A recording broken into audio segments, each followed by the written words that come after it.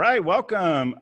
Getting another chance to record. Coach Lane, I feel like we have people just lined up right now to do recordings with as we've kind of reached out to people. But I think today is the best guest we've ever had. We have the GOAT today. I promised a legend on Facebook and on Instagram, and we are bringing you a legend today. We have the one and only Ralphine Lee with us today. So we are really, really excited. It's just exciting. I love this because it's keeping us in touch with what we do as coaches and having these conversations and reaching out to some new people and some people we already know. So, but we've been talking about this one for a little while, and I'm really excited. And I think you guys are going to enjoy this. I know I'm going to enjoy it, having this conversation. Coach Lane, would you like to say a hello to everyone? What's up? Thank you, Ralphine, so much for being here. It's a pleasure. It's an honor. We were just chatting away with Ralphine even before we started recording. We're like, oh, we got to actually start recording this. My pleasure, you guys. Thank you. This is awesome. This is awesome. Miss the wrestlers, miss everybody. Greg Willie just put out a really cool slideshow. I posted it on the Bella Vista Wrestling fan page this morning. He spent a lot of time putting that together. And he got all the photos from Doc Martin, who spent a ton of time editing and getting those photos together to Greg. So thank you to you guys. As of now, we're still looking like we can start some preseason stuff in December, with the season starting in February and practice and competition in March. So we are on schedule for that. So make sure you are lifting like you're supposed to be right now. So if not, it's not too late. Let's go. By preseason, you mean running hills and stairs and all that kind of fun stuff, so right? Fun, though. It's just a nice way to say it. It's preseason. Just watch the slideshow video today, and it will motivate you. It got me really excited. I was like, oh my gosh, I miss wrestling. I miss these guys. I miss the parents. I miss everybody. Right? I miss that whole environment. And that video today just really got me excited and got this nostalgia. Just felt a little sad at the same time, but. Yeah, it's definitely a hole there in, not the season should be coming up right now. We should be really mentally getting prepared and getting all our ducks in a row and ready to go. And it's just, I'm realizing the closer we get to how big that hole really is and how much that fills in what we do in contributions we get to make as coaches and relationships with not just our wrestlers, but parents and their community. And, but we'll get there. We'll get back there. I'm excited, and it's kind of a light at the end of the tunnel kind of thing, I guess. Right now, we know that's sitting there waiting, and we'll get back and see those kids again and parents in the community. And in the meantime, we get to see Ralphine. Yep, that's even better. Even better.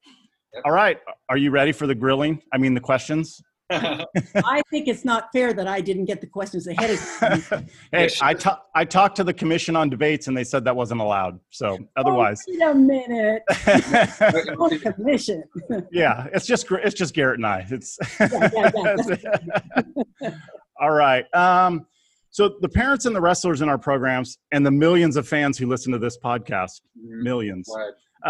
Know quite a bit about your history and your contributions to Bella Vista Wrestling, and not just BV Wrestling, actually globally into wrestling. But what I think most of them don't know, and I know because I'm a long tenured San Juan teacher, is your background as a teacher in San Juan. Your work and your reputation is incredible. So give us a little bit of background in your teaching and some of the things that you accomplished as a teacher. Gosh, Dana, here I was all set to answer wrestling questions. I know. I wrote that one all myself. You surprised me. Well, I taught over 30 years, 30-something. I'm not sure exactly how many. Most of my years were at Trajan School, which feeds to Carnegie and BV with some of the kids anyway. And I was very fortunate to be at Trajan when I was, because at that time, Trajan was a brand new school in our district. And so we wrote the vision, the mission statement, and all that stuff from the ground up, which is really an experience if you've never done it before. I didn't really come on board till the second year, but my good friend Lynn Pistakini was there the first, and I went along with her and learned a lot in doing that. And then when we started out, first of all, we were a demonstration school, which I didn't really know what I was getting into, but I was really lucky because what happened was we actually had staff development housed right at the Trajan campus. And the staff development unit they taught us so much stuff. And being a demonstration school, it literally means that people might walk into your classroom at any hour and see what's going on. Wow. Usually we had groups planned, we knew when they were coming, but not always. And we had people from Japan and people from, lots of different places. So it was an exciting place to be teaching at that time. Super cool. I did not know. You just gave me a little mini flashback. When I first started teaching, I used to sub quite a bit for Kathy Poloni over there. You did? I did, yeah. I got to sub. Yeah, I got to sub a few times for her, and I was just working one day, and all of a sudden, this group of people came walking in the room. It's like, oh no, I'm just a sub, But yeah, I just remember that school just being really incredible, and actually, the secretary there is really a big reason why I ended up at Carnegie the way I did. Tina Rock? I'm not sure of the name, but I was supposed to be there for Kathy for like a week. And Carnegie called and I said, well, I've already committed to being here. And I get a handwritten note in the middle of the day from the secretary saying, you need to see me before you leave. And it's like, oh no, what did I do? And she said, you need to call Carnegie back and take that spot. Because I didn't know that spot was planned for me to be there the rest of the year. But the way it was back then, they would, make sure those things happen. Yes, they did, didn't they? Yeah. Yeah, and I was just really impressed with, I know they had the pod in the back where they started like the sixth graders rotating through subjects. So they're really getting them ready for middle school. And I just remember there being some incredible teachers at that school at that time. And something that I felt was so fortunate to be included in, we were chosen to be the first full inclusion school in San Juan District. Yeah. And we were chosen because we had the campus, but more than that, we were already integrating all of our kids as much as we possibly could in the regular classroom. So we were all nervous about that, thinking, oh my gosh, what are we going to do with these kids? And so they had a few workshops and we go, hey, this is just what we're doing anyway. These kids so we rewrote curriculum. It was a wonderful experience for everybody concerned. Yeah, and those kids ended up at Carnegie. Yes, they did. That group of kids ended up at Carnegie, yeah. And it really, obviously we were really nervous about it, but we kind of took it and ran with it. And I, for years, from that group all the way through probably until 5 years ago, I was the 8th grade history class that would take those kids in. I had ILS kids in my room. Yeah. Diane Coster and I did a lot of training for co-teaching within the district, and we did some workshops at CLMS, but it was great. I mean, it just changed the whole atmosphere of your classroom with your kids. It's amazing the way it changes things and what that did for our school. Yeah. One thing I learned early on with in the teaching credential program and in my career was making those accommodations and specially designed academic instruction. You know what I mean?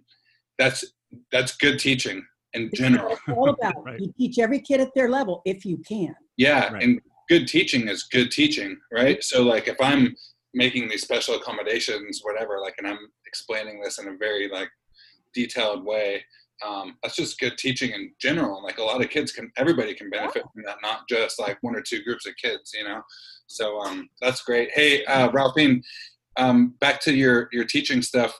Can you tell us about some of your awards and accomplishments? I know you're very humble and you don't want to brag, but it's not about you, it's about everybody. So something about Teacher of the Year or something like that, or?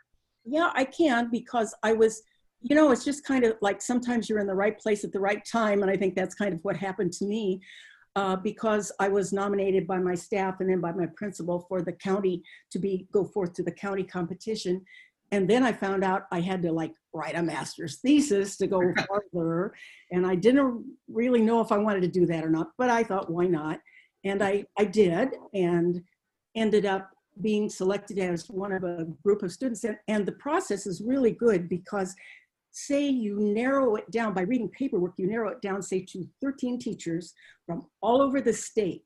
I mean, you go from Reading down to, it doesn't matter where they're from, doesn't matter. If two of the best teachers are teaching side by side, they look at them that way. And it was really a learning experience for me.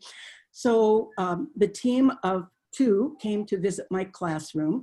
And fortunately, my kids were really good that day. Of course, I threatened them with death. Yeah, yeah. It's amazing how they come through in those moments. Don't They they? do. Yeah, they do. Yeah. So I happen to be, and something people don't realize is because California is such a large state, we are allowed to have 5 teachers of the year, state teachers of the year. Oh, And still, it's not proportional to what the small states are, So that's very fortunate. So anyway, I was chosen as one of the 5 in 1997, which wow, I learned so much. I mean, you know how that goes. You always learn, and I love being a lifelong learner, but I certainly learned a lot from that experience. And I'm real happy to say that today I'm still involved with that because I'm on the committee that reads the resumes for the nominees every year. And just like the wrestling family is a family, that Teacher of the Year family is kind of another little family unit I'm a part of. And what I was going to say, those 13 people that are nominated all over the state, you are going to have the same team look at every classroom. So it's not Dave looking at some, so you can imagine it takes 2 weeks to put that all together. wow. So anyway, yeah, it's quite a process. And I was, really honored. That's awesome. And that's so cool that you're part of that team now. Yeah, I love it. We play Words with Friends. We, just all. Yeah. I will say last year, one of my favorite moments of the 2019-2020 season was when you were the honorary coach for Bella Vista for those couple of days. And a lot of people don't know this, but Ralphine was the honorary coach for us this year at one of our dual meets and sat in the corner and helped coach the kids. But the day before that dual meet, she came to our practice and gave a speech to our wrestling team. And I was so impressed with your speech was fantastic. It was awesome. And you had those kids, you could hear a pin drop. They were dead. They were so engaged with what you were saying. And it was so impressive. And immediately afterwards, Toby Harris, the other coach with me, he came up to me. He's like, you can tell she is a good teacher, legit California Teacher of the Year. She is really good. Right. And it was, those kids just, they got a whole nother level of respect for you. And it was really impressive. It was cool to see you in that environment and to have you involved with that whole entire process. Well, here's what I have to tell you about that, Garrett. I have been very fortunate, to be in the Hall of Fame, the State Hall of Fame and the National Hall of Fame with Charlie. But nothing has been an honor like being there, talking to your kids, sitting in that corner. That's probably the proudest moment of my life. And I mean that sincerely. Meant a lot. Yeah. My gosh. Garrett, I think that all goes, you touched it right there too. And that's why it is such an honor to place you in that idea that coaching is teaching. It's the same process. It's just a different classroom and a different format that we're doing it with, but coaching is teaching. And that's the one different thing about coaching wrestling than teaching, when you do get to sit in that corner, right? With those kids under that spotlight, because when our kids take a test and they're doing great, that's not quite what we're doing. We're not, they don't have a spotlight on them. They may feel like they do, but come on, choose A. Right. And being able to watch kids just shine in front of people it's amazing. And that was a great night. It was such a cool thing. And that's, the kids still say, do your best. Because I remember you Do said, they really? That's awesome. they still say, do your best. Oh, And that actually goes right into my next question, because as a parent and the wife of such a family that was, and you so strong academically and athletically in your careers, David and Susie, so much success in everything they've done in school and athletics. Dave went from Stanford to Wisconsin after Bella Vista. And where did Susie go to college? Stanford. That's what I thought. I didn't want to say it wrong. Yeah, David graduated from Stanford. He came back and graduated from Stanford. So okay, cool. Yeah. Okay, perfect. Thanks to Dave Schultz. Perfect. That's awesome. So, what did you and Charlie do as parents because it's so hard to be a successful student. It's so hard to be a successful athlete, and to combine that marriage of those two things together and be successful in both of those endeavors in life. And for your children, right? What did you guys do as parents to guide your children, and what advice could you give parents now for the parents listening on what did you guys do that worked out so well that you just threw these Boy, human being. that's such a hard question to answer. And I listen to parents of back in the day when we were young parents together or something, and I would hear what they were telling their kids, and I thought, oh man, I should have been doing that with my kid, but you just live your life one day at a time. If you're lucky enough to come from a good home, as both Charlie and I did, of course, that makes a huge difference. It really does, but that's not the only thing. But I think the most important thing is that you model what you want your kids to do. That's the key. You don't swear at home if you don't want your kids to swear, and if you want your kids to read a book, you better be reading books at home. So modeling it is a lot of it. And David, with his athletics and stuff, I think too, there's a fine line, especially in athletic competition. And you guys manage this skill so well, I would say, listening to what you do in the wrestling room with your kids and your vision statements and all that stuff is not to put pressure on the kids. And if there is pressure, it has to come from within the athlete, Yeah. And I know David could have been and was, of course, under a lot of pressure to go for that third state championship, but never, ever was it discussed in our home. It was just, oh, well, it's another match. And, so I think not pressuring kids, and then that's a fine line because then you don't want to baby them too much either. So It's so hard. When I was a parent, I didn't consider it a hard thing to do.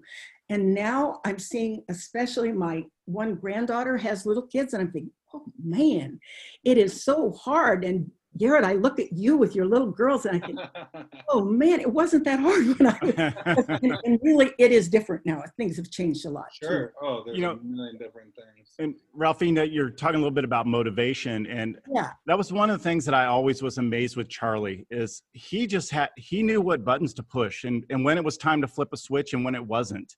And he knew athletes as individuals and knew what they needed. Some needed a kick in the rear and some didn't. Some just needed you to let them figure it out. And I think that goes the same thing of being a parent. Every kid's different, and it's about figuring out where the buttons are.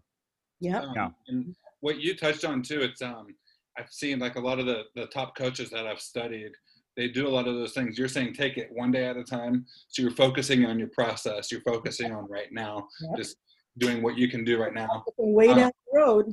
Yeah, you're not only teaching the stuff, but you're modeling it as well, right? So we do that as coaches, as teachers, as parents, but like modeling, I practice what I preach, right? And then and the other thing I love is I got this from John Wooden in one of his books that he wrote, but he said he never talked about championships ever. He never even talked about winning, right? And obviously you want to win, and he's the most successful basketball coach of all time, right? But he said he wouldn't talk about winning or championships, but he just focused on each day, improving each day, focusing on the process. And he kind of said his goal was to be able to sit in the stands and watch the game and not even have to say a single word while the players played, right? But like what you just said is like what you guys did as parents. I mean, you're like taking it one day at a time, right? Not putting pressure on them. Not because if you guys sat at the dinner table all week before the state championship and said, David, you better win this one. You got to focus on it. Think about state, right? Then you're getting in his head. You got to go out and run tonight. Never once did Charlie say you got to go out. David just on his own, he'd go run or he'd work out or whatever. And if he needed that, you guys probably would have figured out that that's what he needed, because some kids want that from their parents. Right, you're right. And like Dana said, it just depends on the individual kid and how you, in the classroom, how you motivate them in the wrestling room. And I think what you just said, Garrett, when I was so glad that I got to be there to watch practice the day before the meet, because I could see what you were working on. And I don't have a lot of background in technique and fundamentals like you guys do. I just know kind of the whole big picture. Sure. But that night in the meet, I would see certain kids and it's almost like they were thinking, oh yeah, I can do this. And you and I talked about that. We'd see several kids. Yeah, look at them trying that, the things that you had taught the day before. And that's what a good teacher does. Yeah, and we had a whole thing about like, hey, I want you to try this and fail at it. It's okay to fail. Right. And then you know what, we'll try again, and maybe we'll fail again, we'll fail better, right? But we'll just keep on trying it. So go out there and try, make mistakes. It's okay. Have fun. Garrett, that was That was one of my favorite moments of your Bella Vista season was the first duel when you had them all together and said, let's go out there and make some mistakes. And just the look on their face, first of all, their eyes got about this big, like, what are you talking about? But then they got it. It was like, you know what, go out there, try the things that we've been working on. If you make a mistake, you make a mistake. But I'd rather have you, make a mistake trying something than lose because you were afraid to lose. And isn't it what we want to teach these kids, like these lifelong skills, right? And in the classroom or in athletics, like go out there and try things in your life. And if you fail, you make a mistake or let's go back and regroup, practice, get better at whatever that is that we're trying to get better at, and try it again, right? Have some resilience, right?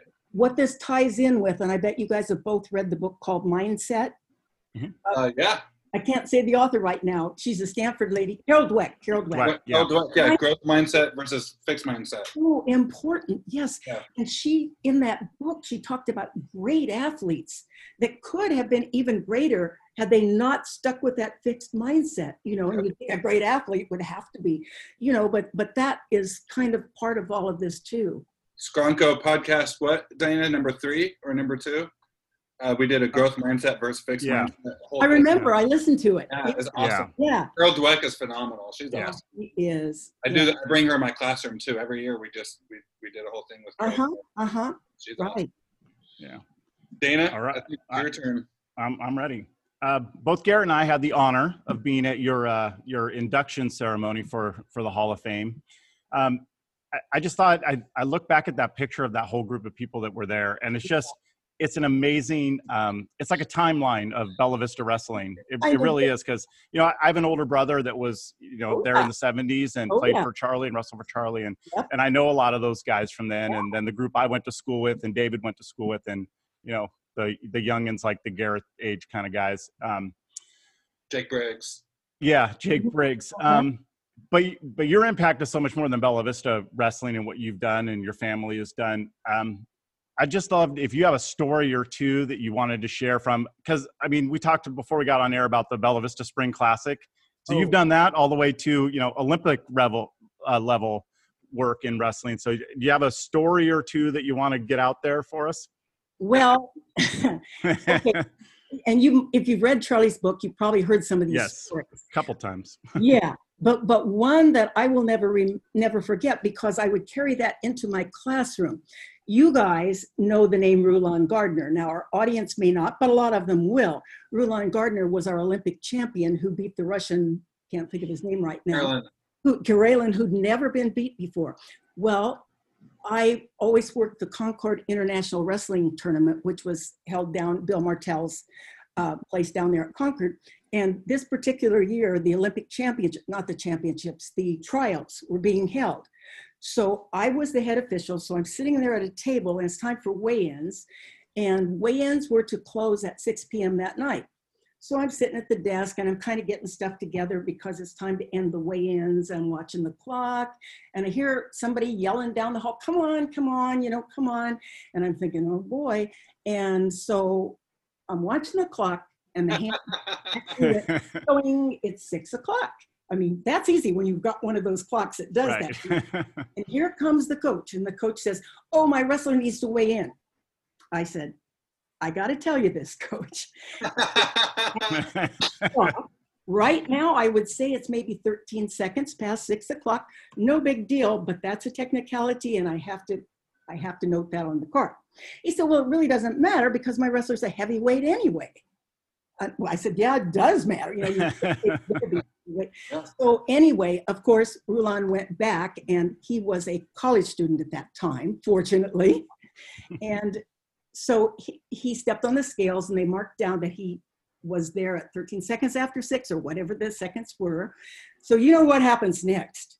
A big international, protest committee meets on this.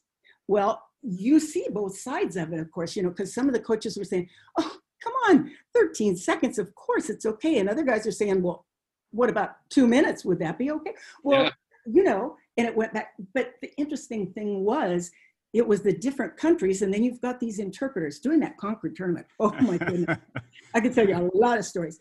But anyway, they finally did come to the conclusion that the kid would be disqualified because he technically did not make weigh-ins. I happen to agree with that decision too, because, now he was a college student. He probably wouldn't have placed anyway. But you see what I'm saying?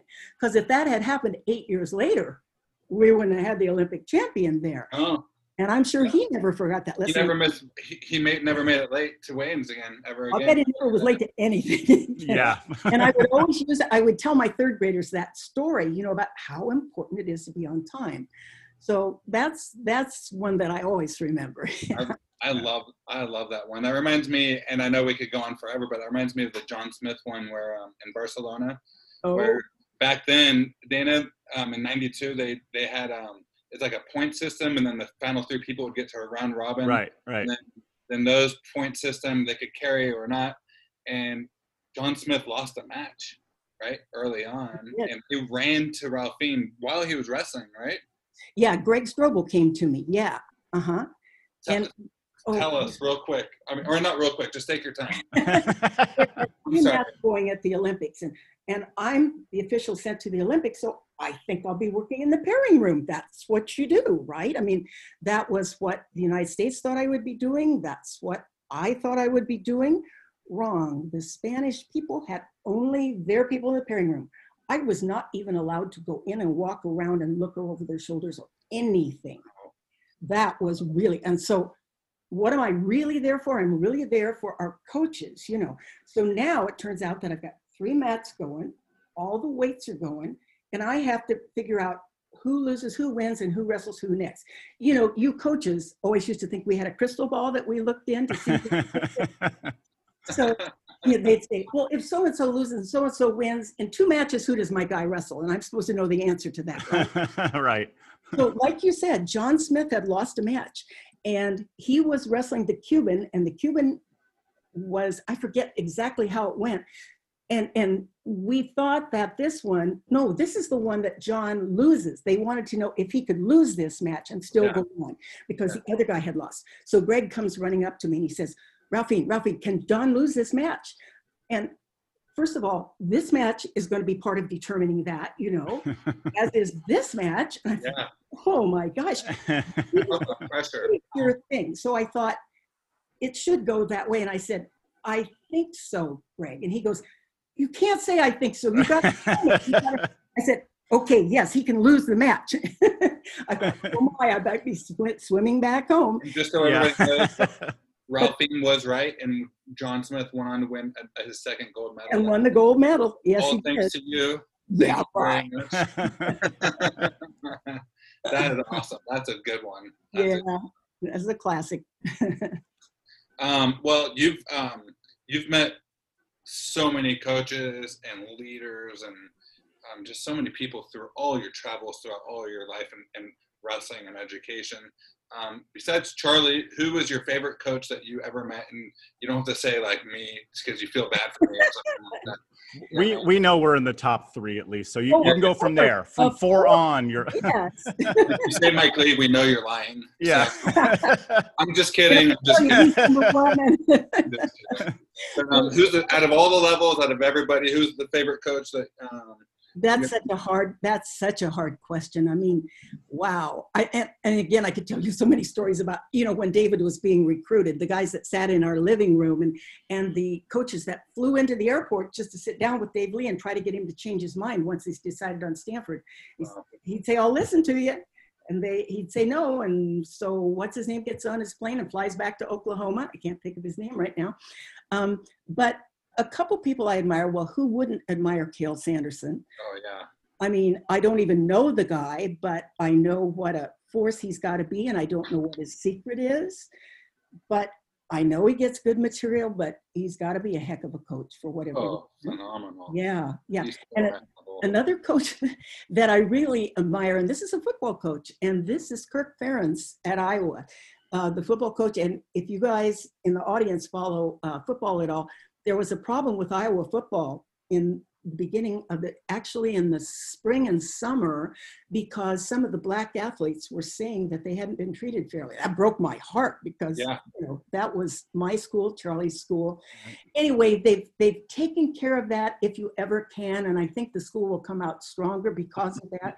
But I do admire Kirk Ferentz for one reason. I sent Charlie's book to help me out, the wrestling coach, Bonds. Tom Brands. Yeah, I sent him a bunch of, books. That's I should have put my sign up. And I said, would you give some to Coach Ferentz? And he did, and I got a handwritten note back from Kirk Ferentz. I mean, like this, handwritten, saying, thank you for the book. It's really wonderful. And I will say Tom Brands did the same thing. Tom Brands sent me an email, and he said, oh my gosh, I did not know that Dave Lee's dad played football at Iowa. That's cool. And those are awesome connections that make you realize what those coaches are. So that is awesome. So along with that, based on everything that you've seen from both your kids, your husband, all the coaches you've been around, what do you think makes up a good coach? I mean, that's in general, the definition of good. A phenomenal and exceptional coach, right? Something like that. What are the qualities? What have you seen throughout your life and your career and through everything? What are the best coaches? What are they doing? I think teachers, coaches, the same thing. Of course, we know you have to have a love for kids, although some teachers don't, but we know that is part of it. You have to be a lifelong learner. Yes. You can't, I did it this way last year, I'm going to do it this way the next 10 years. You can't be that way. But I'm going to turn this one around, because two of the coaches that I have been most impressed with is you two guys. And you both got your masters from Missouri, you and Mike.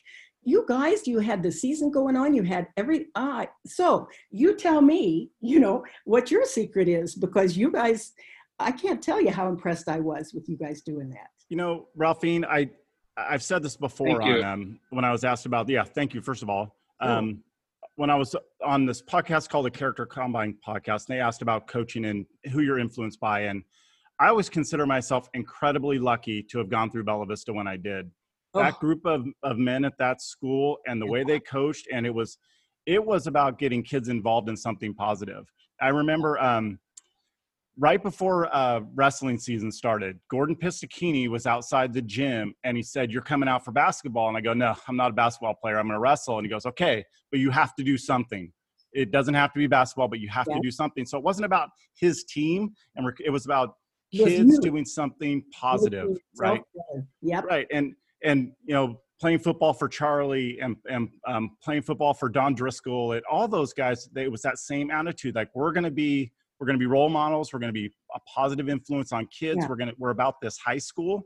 And that was such a powerful thing for that high school. And it was why they were good in everything. Baseball, football, track and field, Larry Fletcher, known that guy since I was a kid, and they're just great human beings. Right. I just happened to look at the back of Charlie's book here, and I'm just going to read you a short quote. It says, I think Coach Lee was more in the business of creating character and molding young men into responsible people than in creating state and nationally ranked competitors. And that's a quote by Cody Olson. I think that says it all. That's what you guys do on a daily basis. That's where I was going to go with mine is, one, I truly do care and love for every single one of my wrestlers and every single one of my students. I care about individually. I get to know them individually, personally, outside of sport. Yes. Because I care about them as a person and their families. Yeah. And their families and everything, right? And their overall well-being. And how can I be a positive role model for them? And being a coach, a wrestling coach, gives us the opportunity to use wrestling as a tool, right? To build those lifelong traits, those lifelong positive skills. And when you focus on that, and that you're there for, it's not about me, it's for the kids, right? And then it starts getting like, I'm not like, you never see us yell at the kids or curse or do anything get angry or anything like that at the kids. It's like because we have that vision, that mindset that we are there for them, for their overall well-being, right? And it's not about me. So that's why I'm not sitting there yelling. I'm not like, you're making me look bad, right? Or anything like that. Right. It's like, we can do that on our own. oh my gosh. But just using sport, wrestling as a tool to do that, build the social and emotional character of these young men and women, right? And giving them those lifelong skills that they can carry with them. And I am a product of some great coaches and some horrible coaches. And I learn what to do and what not to do. Then I'm a lifelong learner as well, like you said, always trying to learn, like to grow professional development stuff and teaching and coaching, but always improving my skill set from mindset stuff to technique to caring about the athletes individually. And I think if you do all those things and you do care about them and you go out of your way to help them and mold them, and like being on campus helps so much. Like I'll go walk around at lunch and just hang out with the kids, and I don't even talk wrestling. I just like hang out with them. Just being one of the guys. Yeah, just to hang out. And you do all those things and you do care about them and you're consistent and you model those. You and I both know one of the big reasons you're successful is this guy right here, Dana, and everything he does down below. Oh my God. Dana is the cornerstone of this whole. Yeah, I agree. But, you know, we everybody that's involved with it we all have our roles to play, you know, and that's what I love about it. We're not just here at Carnegie wrestling and doing our own thing. It's about a whole process that goes from our youth program and the people that Mike recruited to be coaches in that program, and then at our level, and we're all on the same page. We're all trying to do the same thing. And like at the end, being there with the BV kids at those tournaments is great. And Mike Lee did such a beautiful, amazing job just rebuilding the program up and doing all those things. And I'm really just trying to, I'm doing a few things my way, but like, you know, I don't need to reinvent the wheel, right? I don't need to fix something that's not broke, right? Like that culture he created, that positive. If he hadn't come in when he did, BV wrestling would have been, well, we know. Yeah, and that positive coaching that he created and molded. And when you do all these things, Ralphine, and I could go on forever, everything me and Dana are doing and Mike did, but the winning takes care of itself, right? It does. We don't sit there and preach, win at all costs at all, ever, right? That's the opposite of what we do, right? Yeah, exactly. Task-oriented.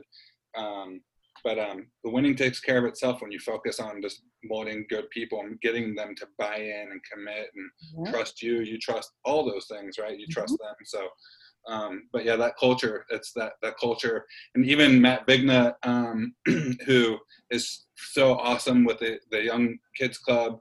Sean Scully has been helping a lot with the younger kids club. And Matt Vigna just sent me a text last week. He's like, hey, like, I want to help more than ever this year. Like, what can you do to tell me? And so, I mean, just so lucky to have people like that, because that type of stuff saves my marriage, you know what I mean? Which keeps me going, you know, because if I had to run the kids club by myself too, then I just probably wouldn't be able to coach, right? Because family's first for me. So, but anyway. The whole thing's a huge job. Along with this, I want to say something about like the Bella Vista Fan Club page.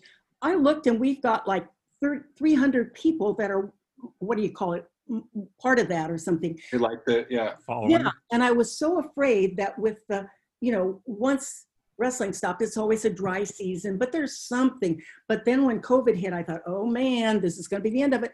But you know, every once in a while you find some little thing to put on there. Everybody's watching for something. So there's the fan base too, and they're used to what you guys are doing for them, and they're loyal fans, aren't they? Gee. Yeah, and you know what, Ralphine, that's why we wanted to keep the podcast thing going, because really when we originally started doing it, it was about getting the message of what we're doing in the program. Right. But we still have a message, right? Yeah. Even though we're down, we still have this message of positive coaching and what our program's about, and being able to bring in some people from across the country to talk about what they've done and to be able to bring you in and talk. And I think it's a great way to kind of keep everybody connected on the message and what we're doing and keep that going. And there are ways to do it. We just got to figure it out, you know, just have to figure it out.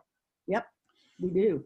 All right. You actually mentioned this gentleman earlier. I know Dave Schultz is, he's a big part of your family and what you do. He's also considered one of the best wrestlers ever, and a great coach as well. So just tell us a little bit about your family's relationship with Dave. I know you've he's got a connection with you, and I know with David, definitely, he was a big part of Dave's life, and just whatever you're comfortable talking about Dave Schultz and your family's relationship. Well, Dave was such a unique guy. And, I think I realized that when I first met him. And I think the first time I really knew who he was. Well, I knew who he was when, didn't Glenn Cooper beat him when he was a junior in high school? Glenn Cooper, a Carnegie kid, by the way. Yeah, okay. Yeah. and so Dave was second, second, somebody beat him. But then the next year when he qualified for Tbilisi, remember that? Yep. And then that's cool. What he didn't win that. I think he won the Tbilisi tournament in Russia. He did. In high school. In high school. Yes. Considered like the toughest tournament in the world. Wow. Absolutely. So that was in February. Now he's coming back, and it's time for him to wrestle in the California State Championships. Well, you guys know well enough to know that there are coaches out there who say, well, he can't do that. He wasn't here for subsections. He missed sections. We can't let him wrestle. Well, you guys know who led the charge on that one and said, wait a minute, this is a rule we're going to break because Dave's going to wrestle. And of course he did. But that was establishing right at that time. Went into Tbilisi as a high school kid. Wow. Jeez. So, Charlie knew Dave fairly well, and he would have him come up and do clinics. And Dave would, he'd sit down and eat dinner with us and everything. And I had him drive. One time when he was up, he spoke to my third grade class, as did Mark. Mark made a separate trip up and did a clinic and spoke to my third grade class. We were standing out on the playground, and my kids were out there. Dave and I were talking, and we were just talking about stuff in general. And he said, he said, I didn't do too well in kindergarten. I said, is that right? He said, yeah. He said, all these little kids, they were whining around. They wanted to paint on these easels. And he grew up in a culture there at Stanford because his dad was a Stanford professor, and his mom was a big wheel in the Renaissance thing up at Medford. Anyway, they were both very intellectual. And he grew up with adults and in an adult culture. So kindergartners to him, he didn't want anything to do with it. And so he didn't really fit into school, during that time. It just wasn't his thing. And you all know kids like that now. We've got lots of kids, more and more kids, which we're starting to recognize now. But he was telling me that story, which was a good one. And of course, he brought his gold medal, and he let all of my kids put on the gold medal, and wear it, and told them a little bit about it. And then he said he would write us a letter. So all my kids, it's hard to get third graders motivated to write. But when they wrote to Dave Schultz, and I said, think of one question this is after he visited us, and something that he didn't answer. Think of one question you'd like to ask him. So we had 32 kids at the time, so we got 32 letters. So he wrote back to us. He answered every kid's question individually. Wow. Now, I did happen to find out from Nancy later on that she had played a major part there, but nevertheless. That's a lot of questions. That's a lot, of course. Like, what's your favorite animal, Right. That's awesome. My mental picture right now of those two guys standing up in front of a bunch of third graders is awesome. Yeah. Oh, yeah. Oh, I just looked it up, by the way. He got second at the Tbilisi in high school. A Russian beat him up. Yeah, and he plays higher than any other American at the tournament. But then other American at the tournament. Yeah. Wow. Because there were some good guys wrestling. That's amazing. Him. Yeah, and he went to Palo Alto, right? High school. His coach was Joe DeMeo. Oh, wow. Yeah. Uh-huh. Cool. So when David, you can take 5 trips to visit different colleges when you're recruited. And David did his trips to Oklahoma, Okie State. Did he go to Nebraska? Yeah, because he and Cody went to Nebraska together. He did go to Iowa and maybe Arizona, can't remember. But anyway, he visited, and he kind of was leaning towards Oklahoma. Well, Susie was at Stanford at the time. She was a junior then.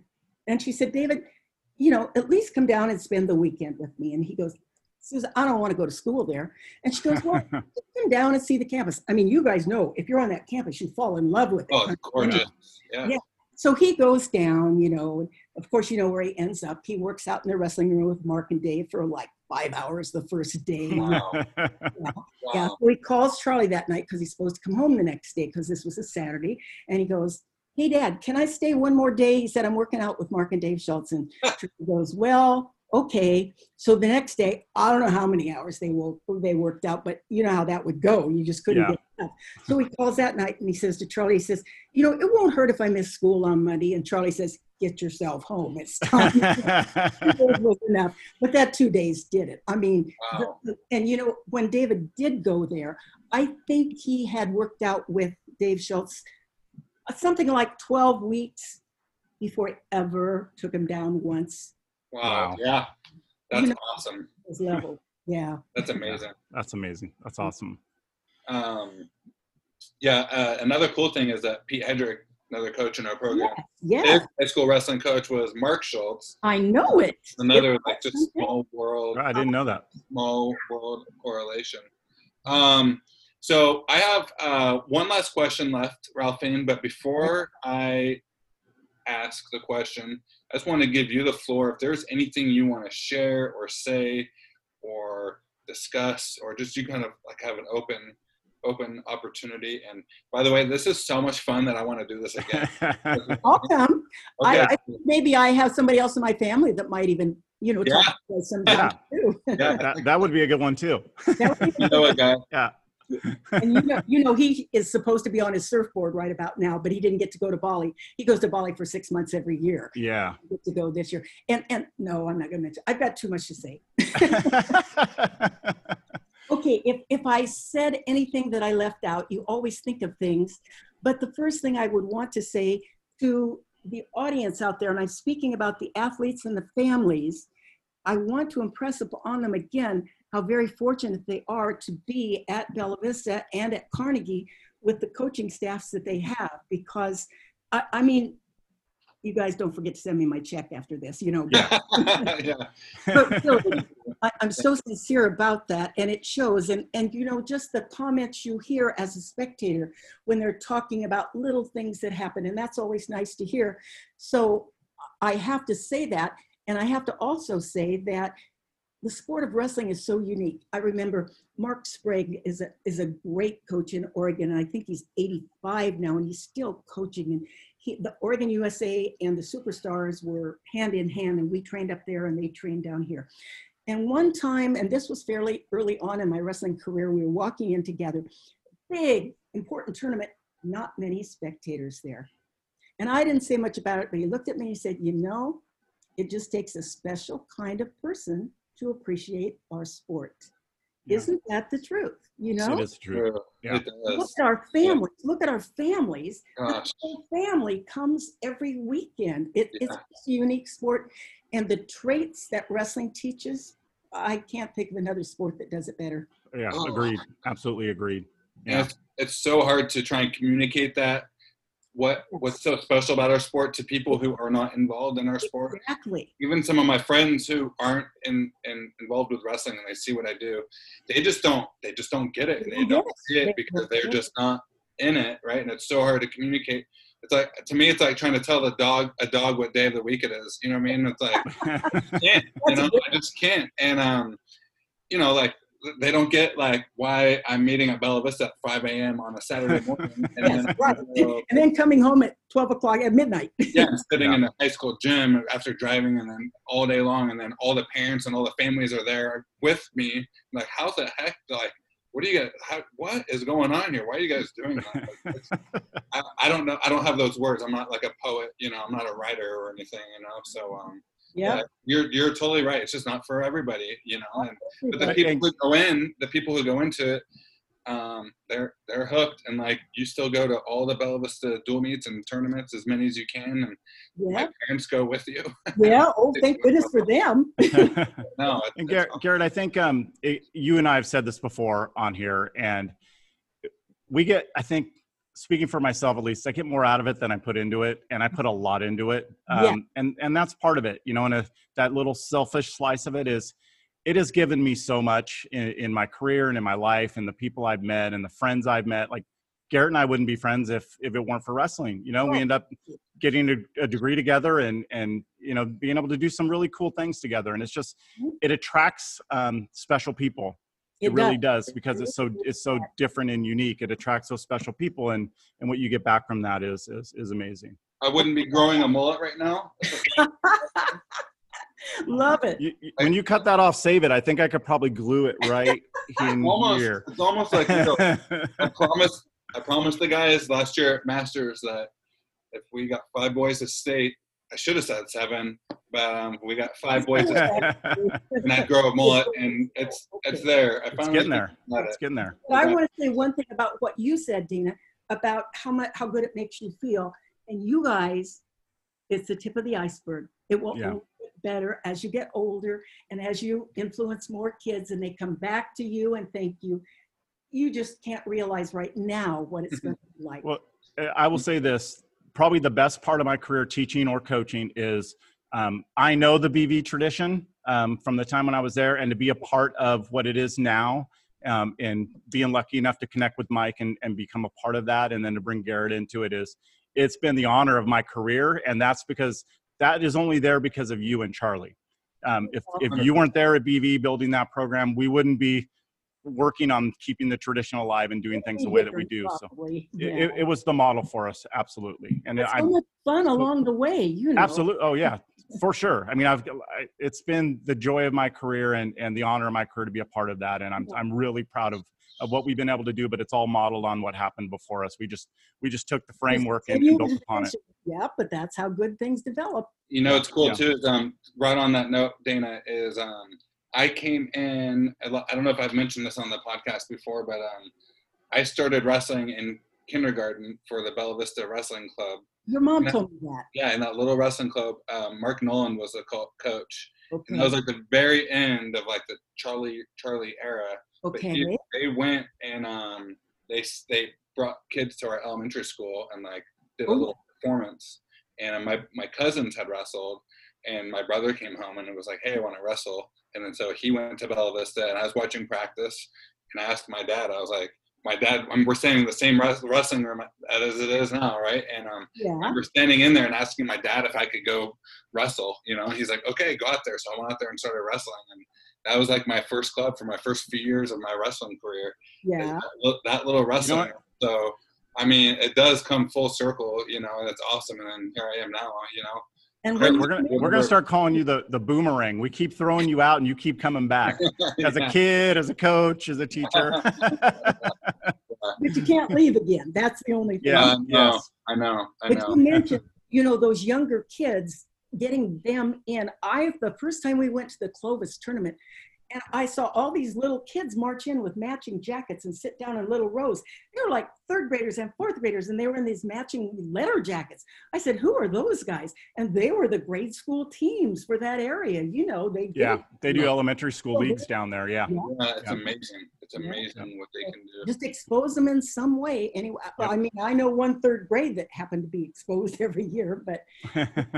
So, Ralphine, before I give you to the hardest and last question, I just want to say what a pleasure this has been.